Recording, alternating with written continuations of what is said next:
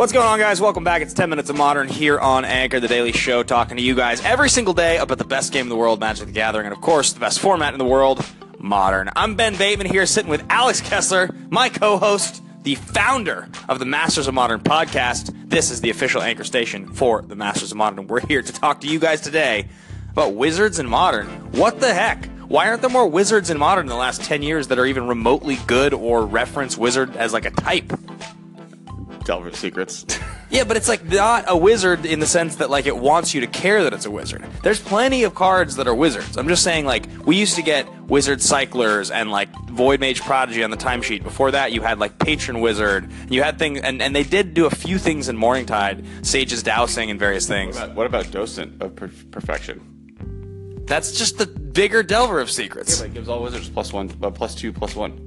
Does it? Yeah, and it makes wizard tokens whenever you cast a spell. On the back side of it. Well, the front side makes the tokens, the back side makes the +2/+1 and makes tokens. I didn't realize the wizard plus the anthem thing was the thing. Yeah. You're right. You waited until we clicked record to tell me this. 5-mana spell, though, so it's not like Modern playable, but it's sweet. We literally talked about this for 5 minutes before I clicked record, and that's the first relevant example you could give me in the last 10 years. I kept that in my back pocket. It's very solid move. I'll give you that.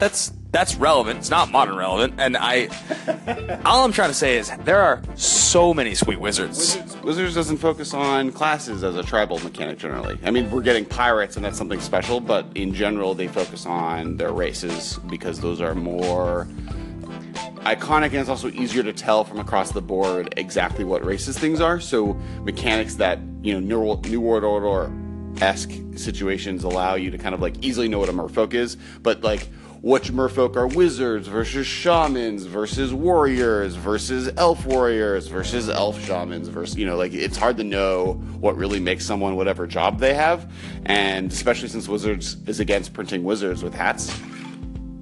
Really? Yeah, they're no Gandalf hats allowed in the game. That's a thing? I didn't know that they couldn't print Gandalf hats in Magic. Yeah, have you seen a pointy hat in Magic? No, I guess I haven't. Yeah, there you go. Pirate hats are kind of close, but they're like there's 3 points. Okay, well, so I talked a little bit about Siren Stormtamer, the new wizard pirate siren, yesterday. It's like the new flying, curse catcher type thing. So many creature types. Yeah.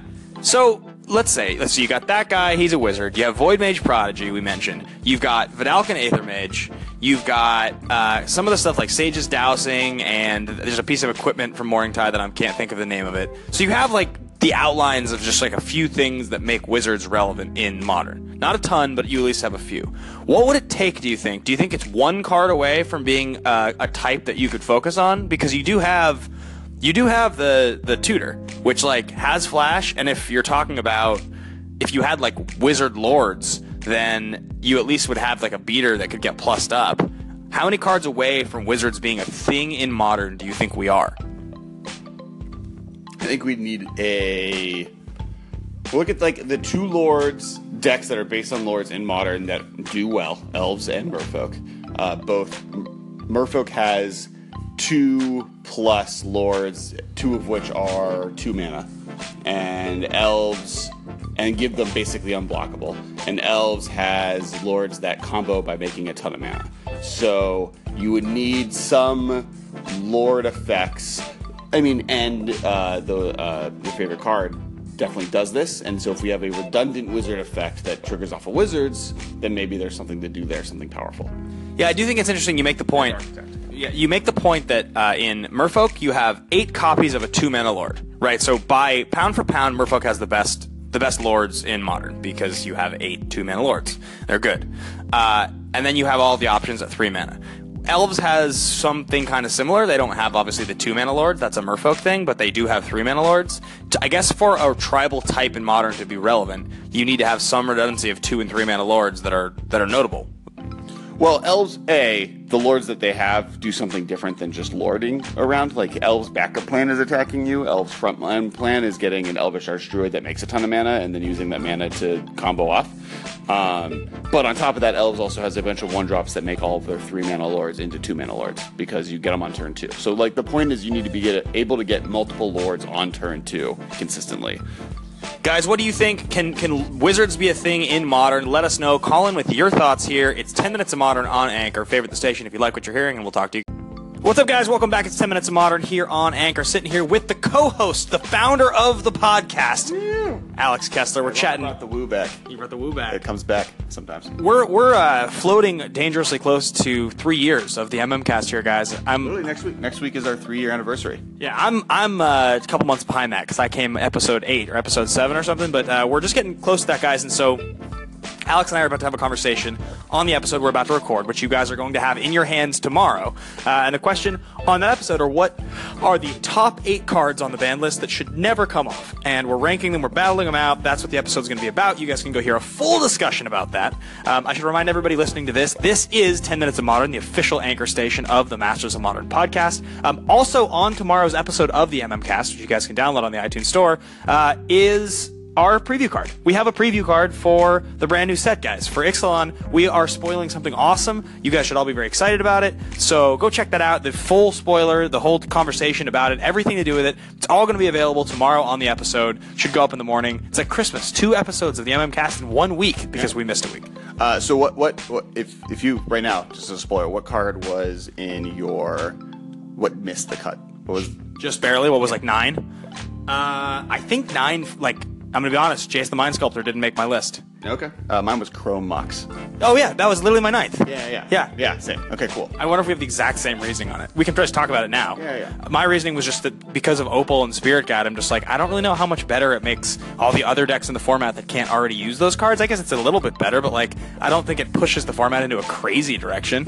I think there's just more egregious things ahead of it, and like, yeah, as you said, Simian Spirit Guide is legal, so it's obviously would be really good, and there are things it would do that are really powerful, but there's just more powerful engines that I feel like are more dangerous.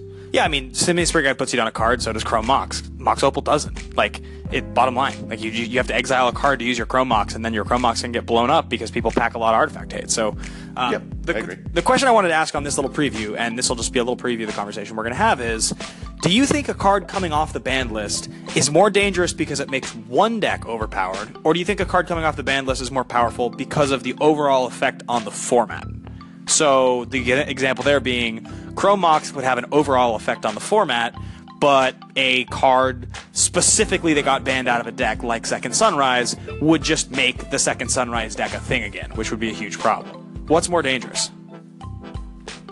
Did you listen to the question? Yeah, I did. I would say Second Sunrise is a bigger problem. So the effect on a single deck dominating the format because of an unbanning is more important than one card warping the format around every deck having some access to that card. I think the problem with Second Sunrise isn't necessarily makes one deck too powerful, it just makes it so no GP will ever happen again. Well, but I was just asking that conceptually, is one card making one deck too strong, or one card coming off and warping the entire balance of the format? What's worse? What's more destructive?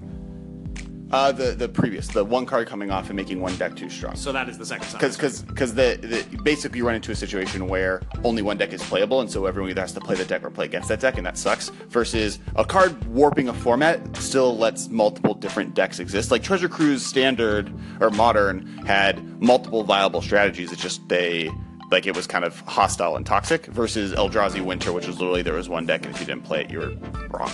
Right.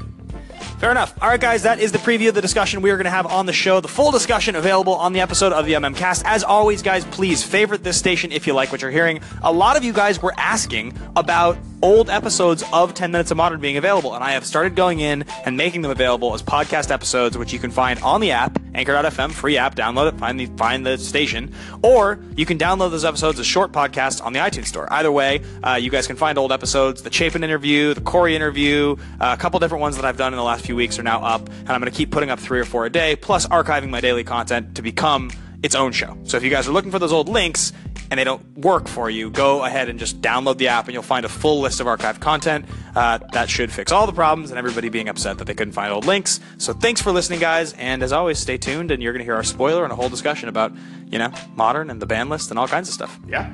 Make sure to pay attention tomorrow. All right, guys, thanks for listening. Have a good one.